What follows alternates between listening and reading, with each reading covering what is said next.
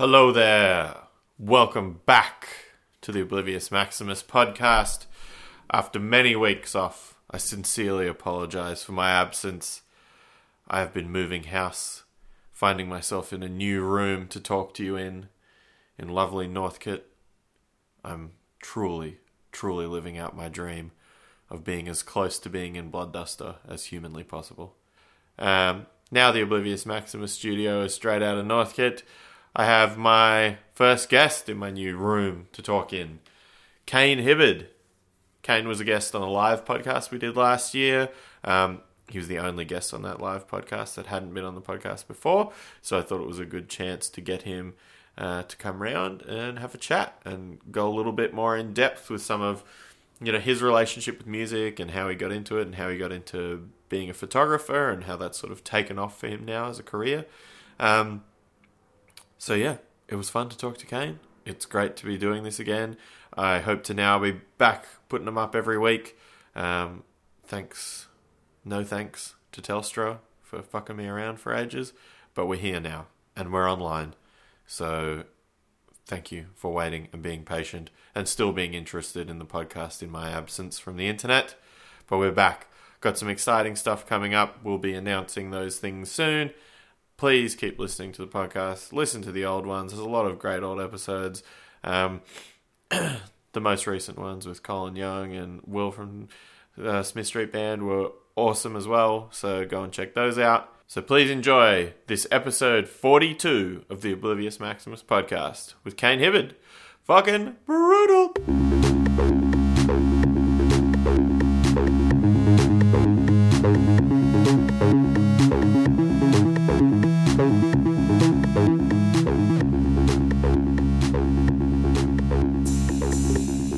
Kane, welcome to my podcast. Hello. Thank you for coming to my new home.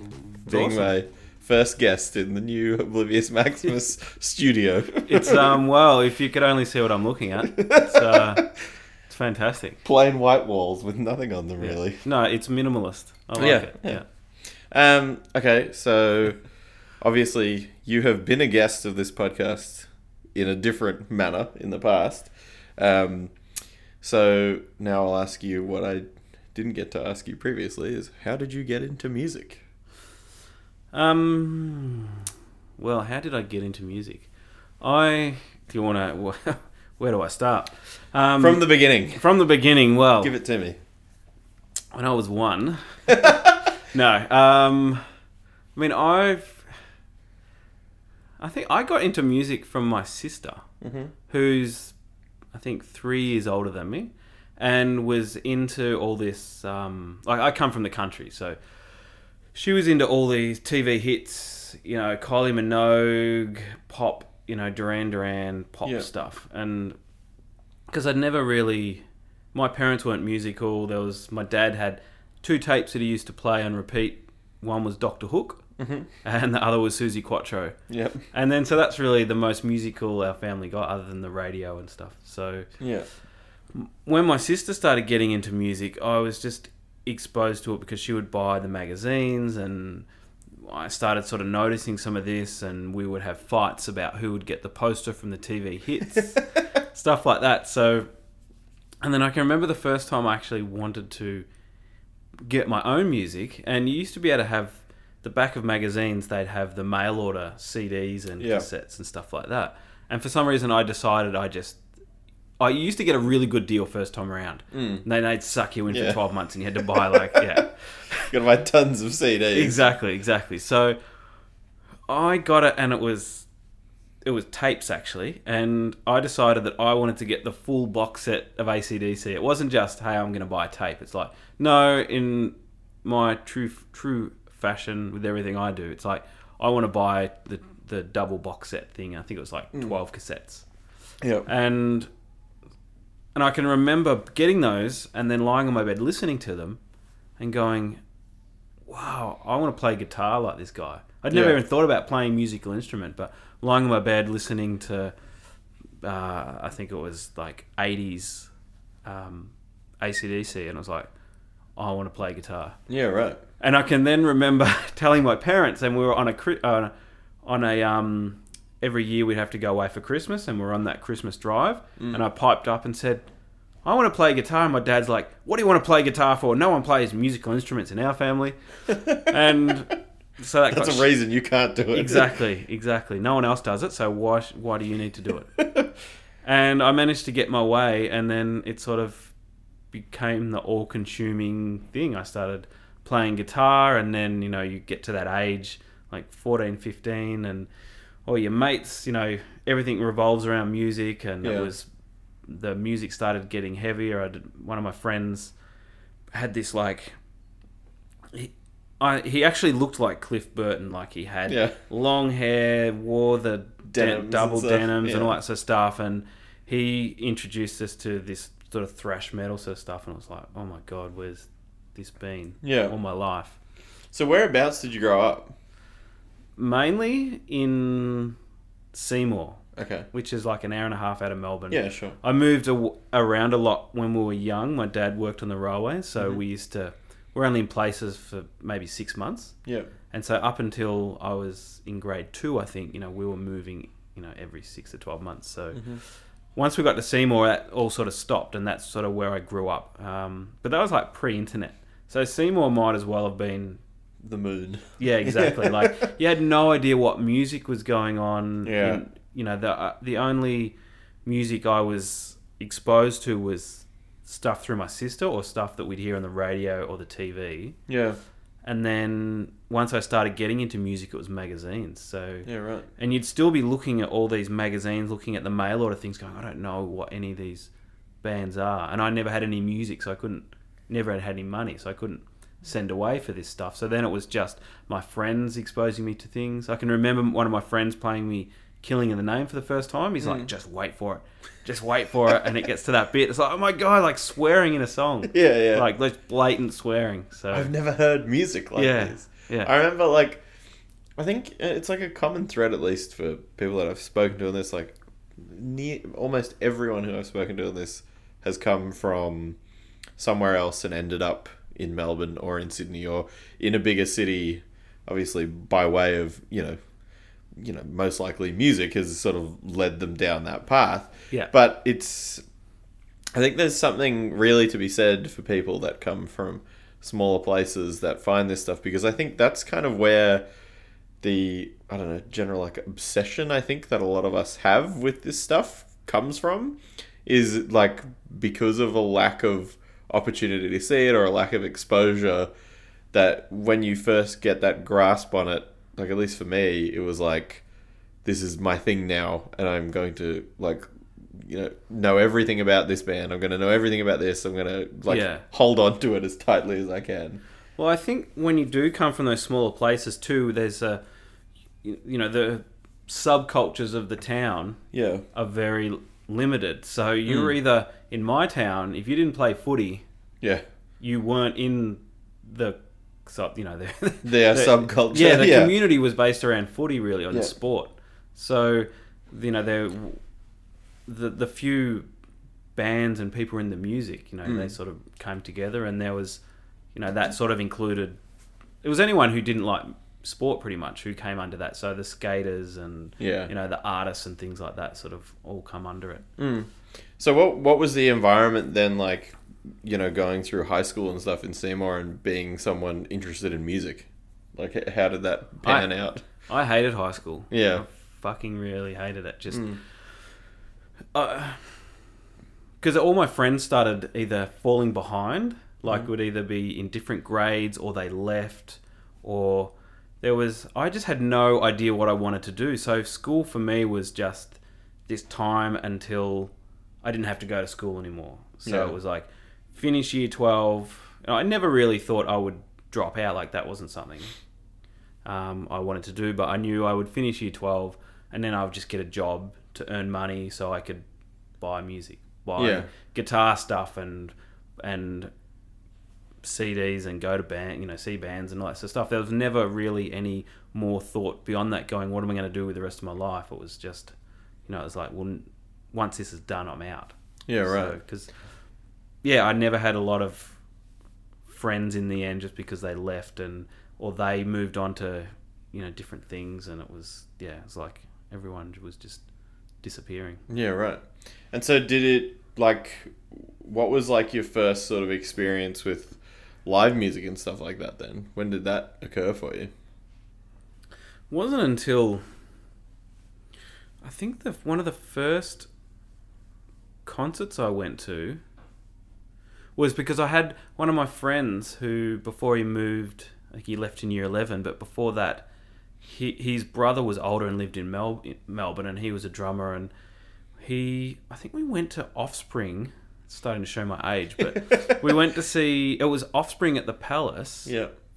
For the first tour. Mm-hmm. And they were even though we were underage, they never checked our tickets. Yeah, right. And they were letting us on stage to stage dive. There was security would literally help you get on stage. Yeah, right. And as long as you jumped off, there was not a problem. Fine. Yeah. So I think that was it. I think through that guy we went to I think we went to Pantera and a few other. They were always big touring acts. There was never for sure. They weren't there was none of the small club shows, because I didn't even know those bands really existed. Mm-hmm. We went to see Metallica on the Black Album. Yeah, wow. What else would we have seen? We went to that failed Alternative Nation, which was the worst day ever because we turned up super early and then I forgot my tickets. Yep. So we had to go back to my friend's mum's house all the way on the train. By the time we got back, there was massive lines. It pissed down with rain. If it wasn't for me, we would have got in there early, been nice and dry, and had the best day. But because of me, we got soaked, and it was shit house. Yeah. But so was that sort of like, was that something that became like a regular thing for you, coming down here to go see shows and things like that? Well, as regular as we could, because no one, we were staying at my friend's brother's house until he moved away, and then it was one of my other friends' parents got divorced, so she lived down here, so we go. So, and this was all before 18, so we didn't really know any people, I suppose, other than parents. And yeah. And you also don't, at that, I know it was the same for me too, like, you also don't know how to, like, approach people and talk to, and you don't have the ability to, like, stand at a bar and things like exactly. That. It's kind of, and without the internet, you can't be on, you can't go, hey, can I come and crash at your house? Like, I can imagine that would be so much different now as a kid, like, just meeting people with same interests. You're a kid, everything's, like, awesome. You stay at someone's house, and it could be a great experience, it could be a horrible experience, but... It's definitely easier than in the past. It's definitely easier than having to try and find family members and things like that. Yeah. So how long was it until you moved down here then? Well, so after I finished year 12, I actually I was living the dream. I had a full-time job at Coles. Great. And... The country dream. The country dream, because I was earning money. It was just about earning money. And then I bought a guitar, and it was like, this is awesome. And then I got to a point where it's like, this is retarded. I can't really do this. This is what I'm going to do for the rest of my life? Is this it? And at that stage with VCE, I think you had to actually apply for a uni placement to get to get the results or some crap. I don't know. Sure. So I had applied for just arts courses because it was easy enough. And then when they actually came in, I just decided I'm going to go to uni. Yeah. Like, this is retarded, but I decided, hey, I'm going to go to uni and do an arts degree. Had no idea what I was going to study. Yeah. So I literally turned up on the day, walking through the hall there, and you choose what you're going to study in your arts course. Yeah. And I'm like, I'll do English because I was pretty good at English. Mm-hmm. And I'm looking at, there was a sign that said music, and I was like, I like music. I'll go and do music. Yeah. So I signed up to do music, and because I hadn't actually studied it formally, I had to go and do there's like a 2-week course on just music theory and music stuff like theory, that. And being able to you had to get into the course, you had to be able to sing a tritone and a few other things. So it was pretty easy once you did it. I was like, oh, okay, I know what's going on. Yeah. And so I went and studied music, and through that, it was more performance, but I was a terrible performer. So I moved into the sound engineering side of it, and then that's sort of how I got into it, and that's where, the gigs and things like that started coming. Yeah, right. And so was that something that you sort of naturally just had an inclination towards then from the years of, going to shows prior to that? Or was that something that sort of, you had to find through meeting people and stuff like that? The sound engineering thing? And just like going to those more local shows. Yeah. I mean, well, once I hit uni, I remember I met this dude who I met through that initial course to get into the course, doing the singing a tritone. And I just thought he was the coolest dude. He was like out from somewhere from Gembrook, and he had long hair, and he just seemed to know all these cool bands, and he could play Primus riffs, and it was and he was a stoner and a skater, and I was like, fuck, this guy's cool. Yeah. Took me to Goo for the first time. It's like, I didn't even know these places existed. Yeah, life-changing experiences. And he sort of, I didn't hang out with him for long because he was quite weird. But he just through that Primus got to him. Yeah, too much Primus. But just through that, you discover this all like, wow, it's not just these like, bands just don't play at Rod Laver Arena and things like that. There's this whole other culture. Mm-hmm. And then because I was doing the sound engineering thing, that's where, you start at the bottom. So I was mixing at the art house and places like that. And yeah, cool. You sort of get exposed to all these different gigs, and I was volunteering at a rehearsal space, and that's, I met so many people through that. And yeah, right. Yeah. So what were the first sort of like shows and stuff that stood out to you, I guess, from that more local stuff? It'd be more, I got into the pop punk kind of thing. So it was bands like For Amusement Only, and $1 Short and Body Jar. And yeah, right. Yeah. I can remember someone telling me they knew someone from Body Jar, a member of Body Jar once. I'm like, wow, you know them. Like, yeah, because I always tend to, seeing someone on stage, I just put them on a pedestal and be like, wow, look at that person. There's lights on them. Yeah, and I couldn't imagine that. What, they go home and they have jobs and stuff? Yeah. Like, they're kids and things. Yeah, they're not at home like going to their mansion and... Yeah. Yeah. Well, their home isn't just another stage with heaps of lights. Exactly. And a rider.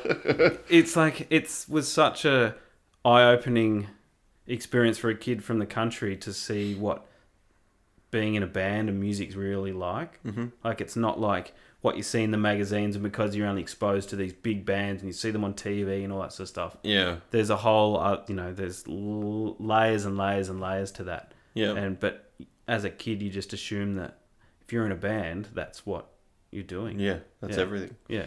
And so from that sort of getting into that sort of stuff, how did that then form the rest of your experience going to university? Like, was that something that, now that you'd found that kind of thing that had taken your interest, was that sort of where you were pursuing, or did you just, Yeah, well, I suppose that's where the whole sound engineering thing really...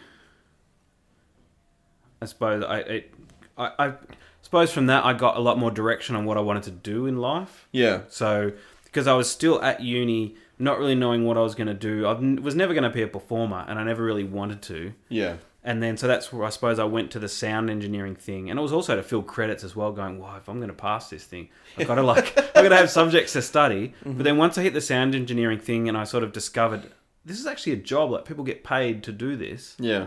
Then it's going, all right, well, I know, I can, the motivation's there and the direction to go, all right, well, I'm going to be a sound engineer. Yeah. And I'm going to, record bands. And I was more focused on studio stuff more than live. Like I did do the live stuff, but I was getting more work studio based. Yeah, cool. And so how long did you end up doing that for? I did that for maybe till I was about 25. Yeah. I think. So maybe like 7 years. Yeah, wow. And I can always actually remember, I feel like there's a turning point in everyone's career and you do things, and I knocked back a gig with Blue Line Medic. Mm-hmm. And maybe this means nothing, but I always thought, wow, if I didn't knock that back, because they then, started to get on a bit of a rise. And I thought, well, maybe I would have, moved up with that band. And maybe, because one of the reasons I quit, I was just sick of working for no money and working. It's so hard in the studio as well. You get bands that come in and we want to record an album in 2 days and all that sort of stuff. So you're really hard to produce quality work when you have those limitations of, no time, or a great band with a terrible drum kit, and this is on recording to 2-inch as well, so it's not like you can just it's not a quick erase. There's a lot of work goes into it. Not at all. So I always feel like that Blue Line Medic could have been in a sliding door world. Yeah, it could be a completely things could be different. Exactly. And so I guess once deciding that you weren't going to be doing that anymore, where did your head go from there? Well, I took on a corporate audio-visual gig. I think as, a lot of people do. As a lot of people do, because it's regular work, and, you start going, you start looking at the other side going, I'd like to not be freelance and have a job and all that sort of stuff. Yeah. So I did that. What my pay is going to be every week. Exactly. And just having a schedule working, So I did that for a while, and I did that for like 3 or 4 years, and that was good. But again, you get to a point where it's like, well, is this it? Is this? Yeah. And I was working in a hotel, based in a hotel, so it was very structured. It's the same shit day in, day out. Yeah, right. So I did that, and through that, I ended up working for a that was my beer coming up if you didn't quite get it. Thanks for that, podcast listeners. You can smell it. Yeah. And from the audio visual work, I ended up working for a technology company, which is super bizarre. And this is where the photography thing comes into it. Right. So I met this guy when I was doing the audio visual thing, and it was like Who Wants to Be a Millionaire. So when they go to vote the audience. So this guy had brought in really early systems of that. Okay. And he was based on the Gold Coast, and I just was talking to him about how I hated my job, and he's like, maybe you should come work for me. And he flew me up to the Gold Coast, and then within a couple of weeks, I was working for him, but back down in Melbourne. Mm-hmm. So I just worked from home. It was pretty amazing, actually. Just worked from home, no one there to even know what I was doing, didn't even have to get out of my underwear. And from that, I did lots and lots of traveling. So I used to set up these systems, but I was traveling around the world to do it. So I went to New York for literally 3 days to set it up. We used to work for pharmaceutical companies a lot, and you'd always get flown like business class, and you'd turn up and there'd be a car waiting for you. Jeez. Stay in 5-star hotels. Like, I've had dinner on the Eiffel Tower. I've had dinner, like some of the dinners they put on is insane. That's crazy, yeah. So I did that for a while, and that's where I got a camera and started getting interested in photography. Okay. But again, you get to a point where it's like, well, is this it? I was away a lot, missing lots of things. It was really boring work. It wasn't challenging. It wasn't creative. Yeah. And it's kind of like, what am I going to... Sort of sticks you in a rut doing the same stuff. Yeah, and I will... And if I look at my life, though, I usually get 4 or 5 years into a job and go, is this it? Yeah. And sometimes I think maybe I don't stick it out long enough. Like, the sound engineering thing, maybe if I'd stuck it out or done some other things, it'd be different. But then, I don't know, I don't think I'd be happy with that. Yeah. But the same thing, I think, with any job, just the repetition of it. And all these jobs, they're not jobs that have sort of a ladder on them. You get to you do the job, you get good at it, you get paid well, and then it's like, well, where do I go? Yeah, your only shift is at that level to a different place doing a slightly different thing, but just for different people. Yeah, exactly. It's not, and I think creatively, if you're not doing something... I mean, I feel like I'm a creative person. I need to be challenged creatively. Yeah. And if I'm not, I'm just going to... I don't know. Yeah. Yeah, it's just not going to work out. So, I guess once that... So obviously that traveling and that sort of role gave you that initial spark for interest in photography and stuff. Yeah. And so did that sort of, gradually turn into like an interest or an obsession, or, where did it go from there? Well, I think from that, so that sort of reignited an interest in photography. I used to have a little camera when I was a kid and I'd take photos. So I think I always had it there, but I'd sort of forgotten about it. Mm-hmm. And then, so getting back into that, there was so much time, and because traveling by myself, so I'd wander around and take photos and all that sort of stuff. And during that time as well, I started a record label with some friends to get back, to sort of keep connected with the music industry and to do something creative. And it was sort of at the end of the sound engineering thing, and then I moved in because I sort of had a few bands. So we signed, the main one was this Melbourne sort of punk pop band around the same time as For Amusement Only, called Underside. Yeah. So same sort of thing, did that and signed a few other bands, and we actually came close to, so Boomtown Records, which turned into what we now know as Unified. Yes. So there was a point where, and it was the start of Destroy All Lines. So a big time for Melbourne. Yeah, big time. So we were going to sign, so between Boomtown Records and the label I had was called Get Up Records, we were going to... Beer Exchange. Thank you. We were going to sign this band called Fonzie. Okay. It's this punk pop band from Portugal, I think. Okay. Something bizarre. Anyway, so Boomtown Records was going to come under Get Up Records. Yep. And Destroyer Lines was doing their first tour with them. Mm-hmm. And in the end, Jadden said, "No, I don't want to merge my company. You guys just do your thing and I'll do my thing." Yep. Best decision he ever made. Obviously, smart guy, because right off the bat, making great decisions. Destroyer Lines did the tour and it was a total flop. Yep. I don't know why. Shit band. Hey man, you gave him a chance. Yeah, we did. We tried. We did try. Yep. And but when I had that label, I would take photos of just for the website and things like that. Yeah, sure. So that's where, coming from the travel photography, I'd gotten back into my photography, then started taking some photos for the bands for the website.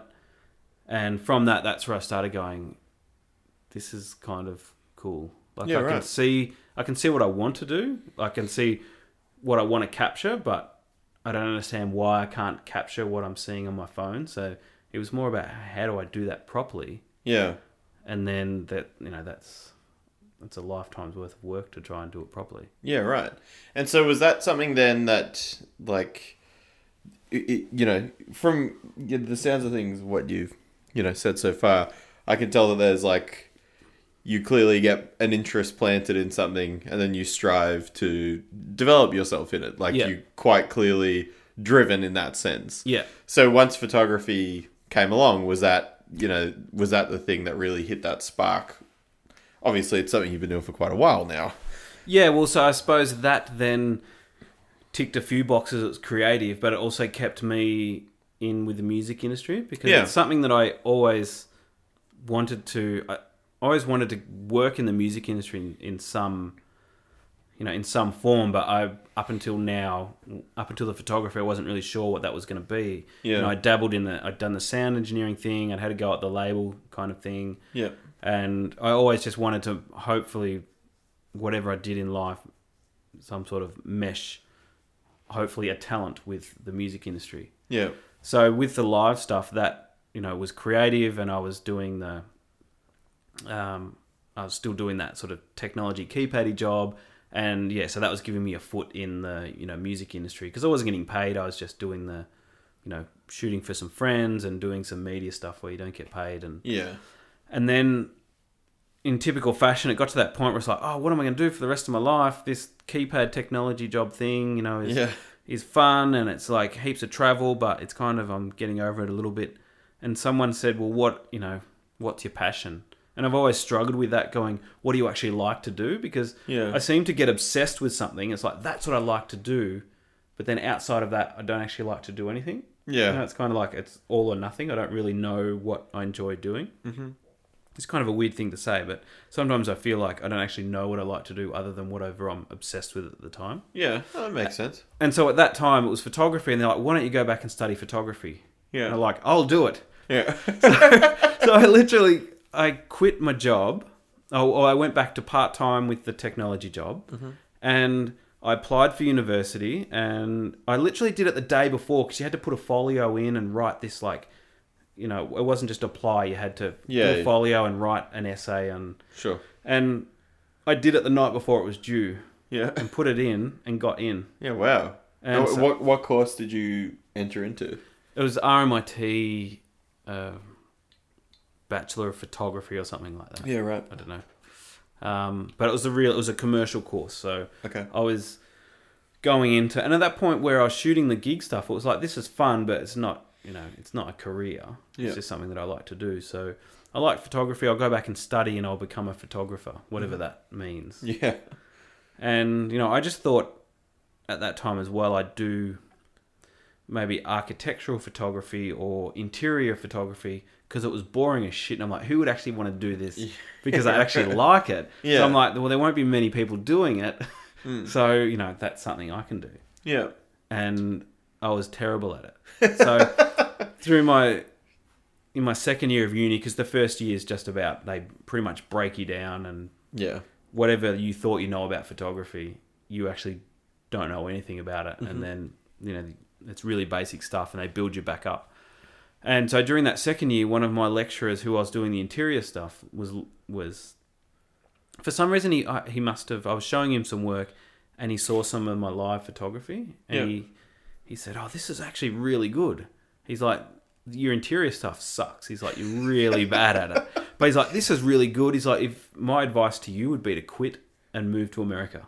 Wow. And I'm like, all right, I'm probably not going to do that, but that's at least, that just sort of planted the seed going, well, maybe I could do this. Maybe I can try and, because I always thought music photography it's something that wasn't really taken seriously because it's just, I don't know, I think music photography in general wasn't really taken seriously. It was just something that happened and it wasn't really part of the commercial world of photography. It's just this stuff that happens and no one really knows who's doing it or whatever. It's just happening over there. And and so we just see these pictures somehow. Yeah. And so from then on in my course, I tried to bring that music photography into that commercial world, but do it at a level where they were like, this is really good. It's not just, oh yeah, that's just some music photography thing. And sure. Yeah. So what sort of stuff were you doing to try and bring that together then? Well, that's where I was doing a lot of portraiture work, but I was doing it was all conceptual based stuff. So, and that was just at that time as well, where in the whole alternative press emo scene thing, people wanted that. Like it wasn't just, having a band just stand up against a wall or stand there. It wasn't enough anymore. People were starting to create these hyper realistic images, almost like movie posters in a way. Yeah, sure. And there was a concept behind it, and there was something going on, and so I was doing that to tick boxes at uni, but it's also something I really enjoyed doing. And then that sort of thing become popular with magazines and things, and I think it was a right place, right time kind of thing. And so all of a sudden my work started getting noticed, and when I was pitching it to magazines and things, they're like, this is really good. Like my folio started standing out against the other music stuff because it was just the similar. Yeah, it's just dudes standing in front of a wall and looking all cool. Yeah. So, yeah. So, I mean, that's obviously like a pretty good asset to have then as well, because it, it sets you apart, but that's arguably something that's quite interesting and obviously sought after by bands too, because the other thing is, I know as someone, who plays music and things like that, the funniest pictures and the best pictures and the ones that get the most attention are always the ones that aren't the five of you standing in front of a white wall. It's the ones that have like a reason for you to be looking at that picture of us. Well, I think that that especially in the last couple of years, it's become so important for bands that there's so much crap visually every day that you're exposed to, whether it's you're looking at if you're looking at bands and things like that, or it's just general whatever. Yeah. So for a band to stand out and go, for people to go, well, I'm going to click on that link and go listen to that music. That was really important. Yeah. But I've noticed in the last couple of years, it's going back the other way. Yeah. So people want to try, there's like, now it's almost like the less you try, the better it is.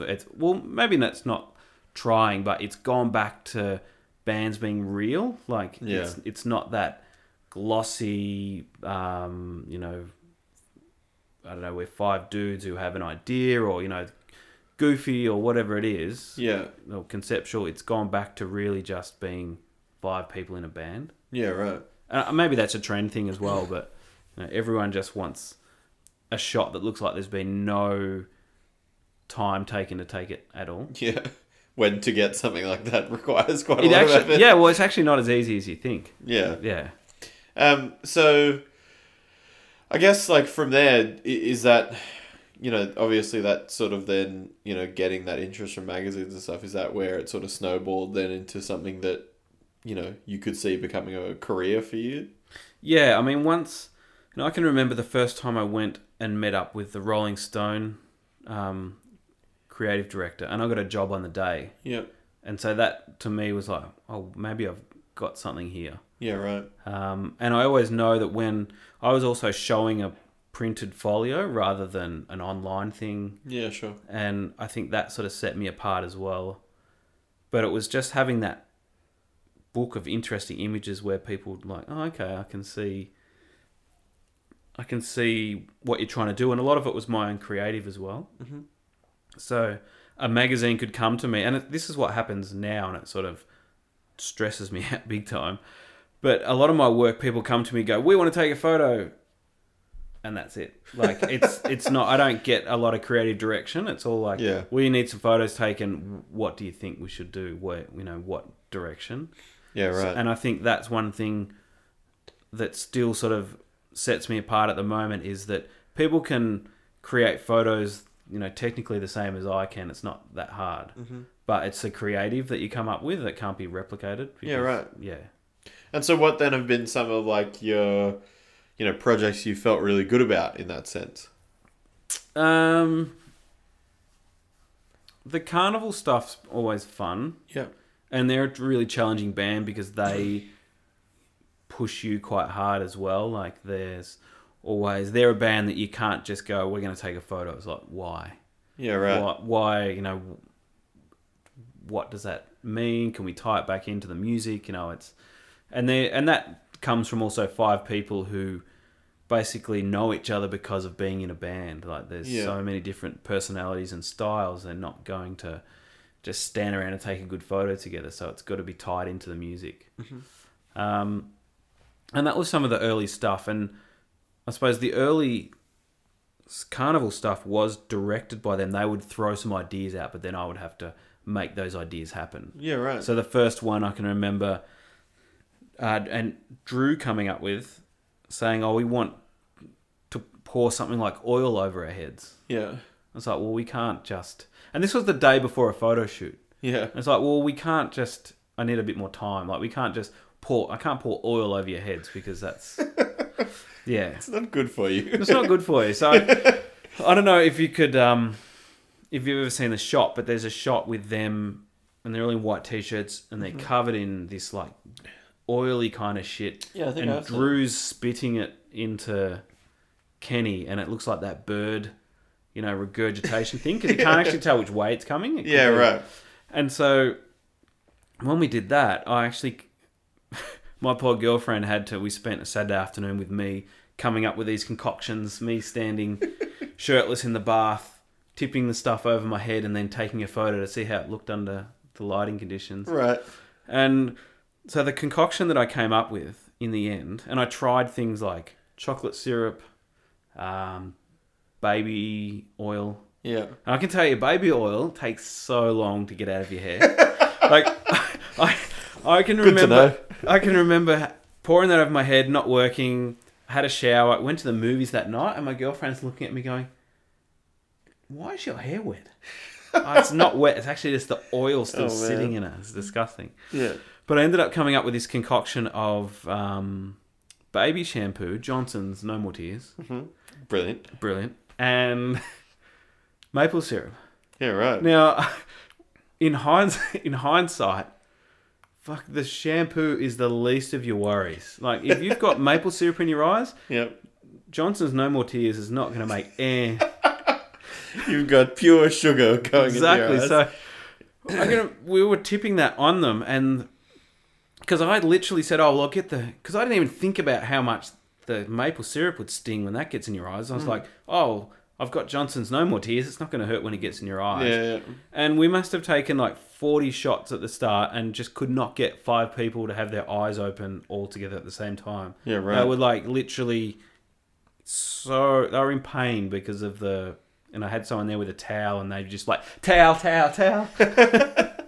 And it's just, in hindsight, I should have put a lot more thought into that. But I mean, it worked, and they were stoked with the results, and the photo got a lot, really good traction for them. Mm-hmm. I probably wouldn't do that now because I'd know how much it would hurt them. Yeah. So has there been other projects that are that require, like you said, that you have to come up with these sort of like creative aspects to it? Are there other things that have, required like a lot of interesting thinking for you there? Is that something that you think is like a trademark of your work? Well, I try and when I get a band and they say, "Hey, we want to take some photos," I try and get their album artwork, if it's for an album release, the music, lyrics, and get them to write if there's any themes and ideas through the whole thing. So to try and link something back in. Mm-hmm. Because a lot of the photos too, when they get run, they're going to be run with media and in context to the album. So having something a little bit weird that ties back into the album is going to make sense, and it just makes for a better copy for a front cover. And sure. And I mean, it differs with every band. The process just usually starts with me writing down words. Yeah. And I basically have a scrap of paper, write down a whole heap of words, and see if anything jumps off from, that I could create an image from that. Yeah. Or colours, or the artwork. Maybe there is something in the artwork that I can translate to a photo. Yeah. Yeah, it's all different for everyone.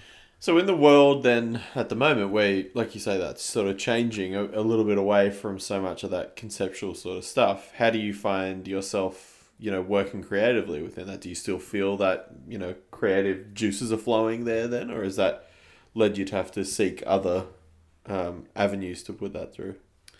Oh, I still try and... Oh, this beer. It'll get you. It'll get you. I still try and...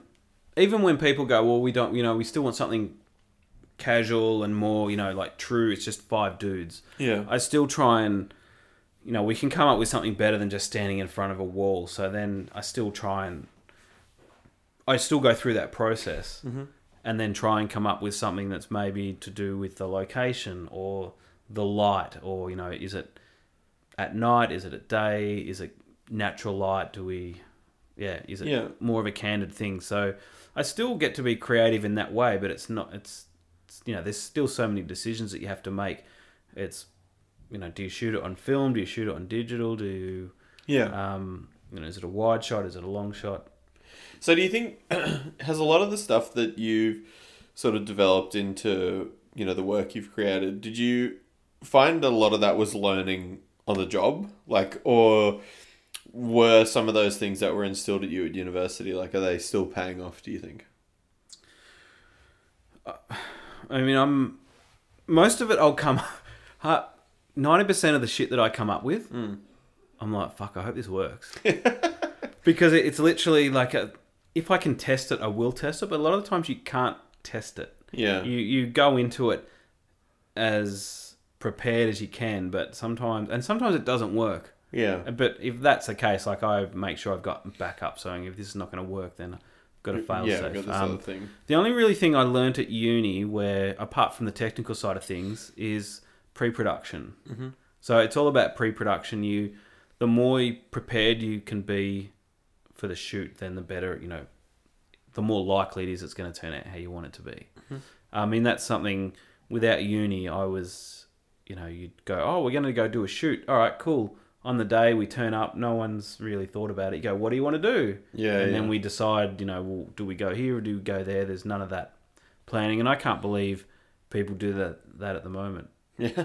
I mean, I maybe it's more because of my clients. I can't reshoot it. Usually, I've got them for a specific time and date, and then that's it. That's it. Yeah. So you can't, if it doesn't work, you're kind of in trouble. I mean, and maybe actually I did some of the stuff I did recently with Violent Soho was I had a rough idea, but that was more spontaneous, which I think again the other side you can get some great results because things aren't planned out. You let things organically happen. You let people get drunk. Yep. And then you see what happens. Yeah. Yeah. Yeah. It's amazing what you can do with weed and booze. It's amazing things can happen. It helps those creative juices. It does. It does. So I guess that's a lot of your sort of more planned out work, but noticeably like still a huge part of the greater mass of work that you've created is a lot of that live photography. Yeah. And I know we spoke about it on the live podcast a bit, but talking about the relationship you had with Soundwave and then developing that into the book you created, like how did that sort of relationship first form there? With Soundwave? Yeah. And I mean, that's one of those things where when you work in the music industry, the people that you meet, you just never know how those relationships are going to form throughout your career. So Soundwave actually was through Chris O'Brien, who was the general manager of Soundwave. Yeah. I met him when he was managing for Amusement Only, and I was doing some front of house stuff for them. Yeah, right. And so that was years and years before Soundwave. Yeah, right. And so you kind of, the music industry is a small world. Yeah.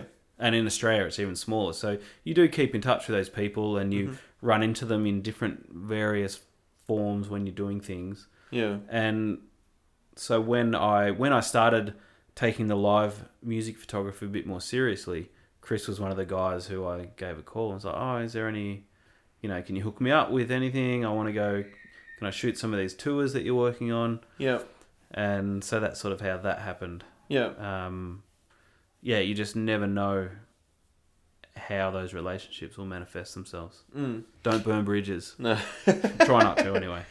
So, from that there, though, like, obviously, you started sort of working pretty consecutively on that festival then. Was the book, the idea for the book, did that come just from the fact that you had this enormous backlog of pictures, or was that something that you'd always kind of wanted to do, is have a hard... like you said, when you would go for jobs, you'd have that hard folio, Yeah. Is that sort of how that tied into that, or? Yeah, I mean, I wanted to do... When I first got that phone call to do Soundwave, the first thing I knew I wanted to do was the book. Yeah, right. So that was... Even before that, I did, I think, the Boys of Summer tour, which was Destroy All Lines. Yes.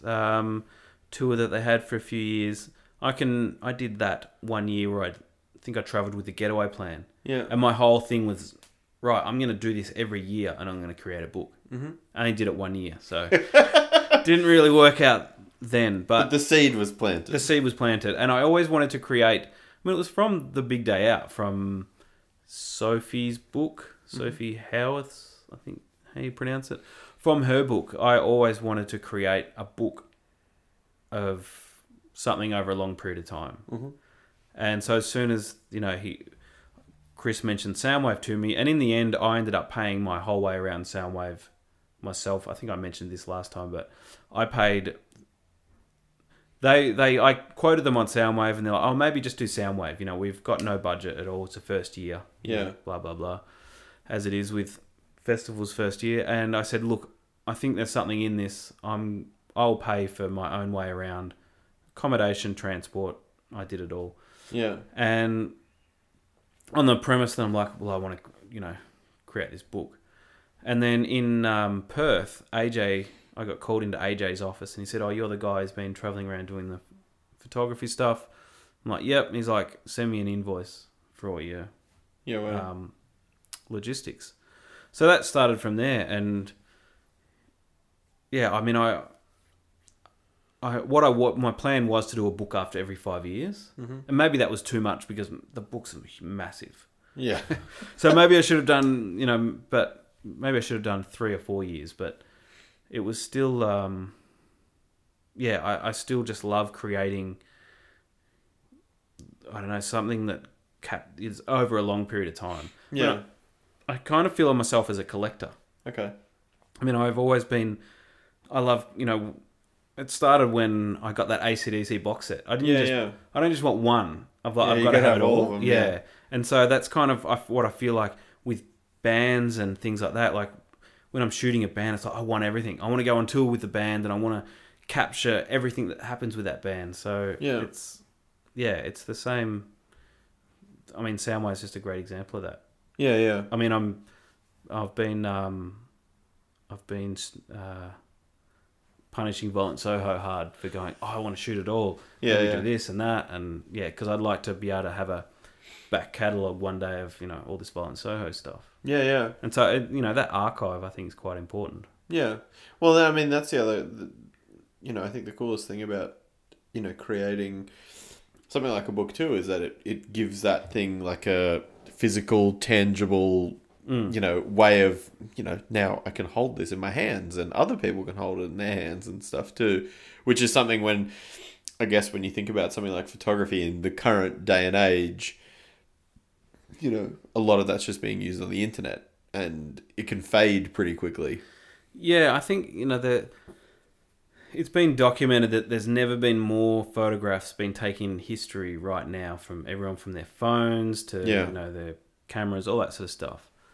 But also I think there's probably never been, and I'm just going to make up, percentages and shit like that, but I think there's never been less photographs in the world as well that actually exist. And people, 90% of people, I didn't read that stat anywhere, but I just this is a 2 beers in stat we've created. But, most people aren't running a, backup of all their photographs and things like that. So I think so many of these music photographers, it's all the photos are going to disappear. Yeah. Because people, you do it for 3 or 4 years and they find they're not making any money, and it's, it's really hard when you're slogging it out and, not really seeing any benefit from it. Mm-hmm. And then all of a sudden hard drives disappear. Yeah, I just think computers break. Computers break. People don't back up. Yeah, it's just all going to disappear. Yeah, and I think now every now and again you'll see some classic photos of someone turn up. It's because they've been sitting in a box. There's been someone's discovered someone's archive of negatives. Yeah. That's not going to happen with music photography. No one's going through, someone dies, no one's going to go, I wonder what's on this hard drive. And I just don't think that's I wonder what's on this phone. Yeah, exactly. Yeah. So I think that's going to disappear, and along with it is going to be so, Yeah. So is that something that you're going to pursue, ongoing then? Creating that sort of more physical, tangible representation of your work then as well? Yeah, I mean, I've had an idea, I've had multiple ideas that are just, I don't know, they take time and money. Yeah. But I'd like to, continually do books of just my own work. So it's like, this is it. It's here. It exists. Yeah. Because, I mean, it might happen to me one day. It only takes... I mean, I have a pretty good backup system, but it'd only take a huge fire to... Yeah. Lose all my backups. And then I've got a lot of it in the cloud, but it's, I don't know, it's still... Yeah. Yeah, with the amount of data and things you shoot, it's really hard. So, yeah, I'd like to keep doing that. I've always been a fan of the actual physical products. So doing prints and books and things like that, things that people can hold. Yeah. And I think people want that. Yeah. No, I mean, one of my most prized possessions that I own is a mutual friend, Hartley. He took a fantastic photo of my all-time favorite guitar player, and he texted me and he was like, hey, I'm doing a show, I'm going to print a bunch of these photos off, I know you really like this picture, do you want me to print it for you? And I was like, I know I'm the only person who's going to buy this from you, so yes, please print it for me. And it hangs, famously in my bedroom now. But that's one of the coolest things that I own, is this big framed image of one of my idols. And I love that I have that, and that a friend of mine took it and that it's an awesome picture. Yeah. Like, it's rad. Who is it?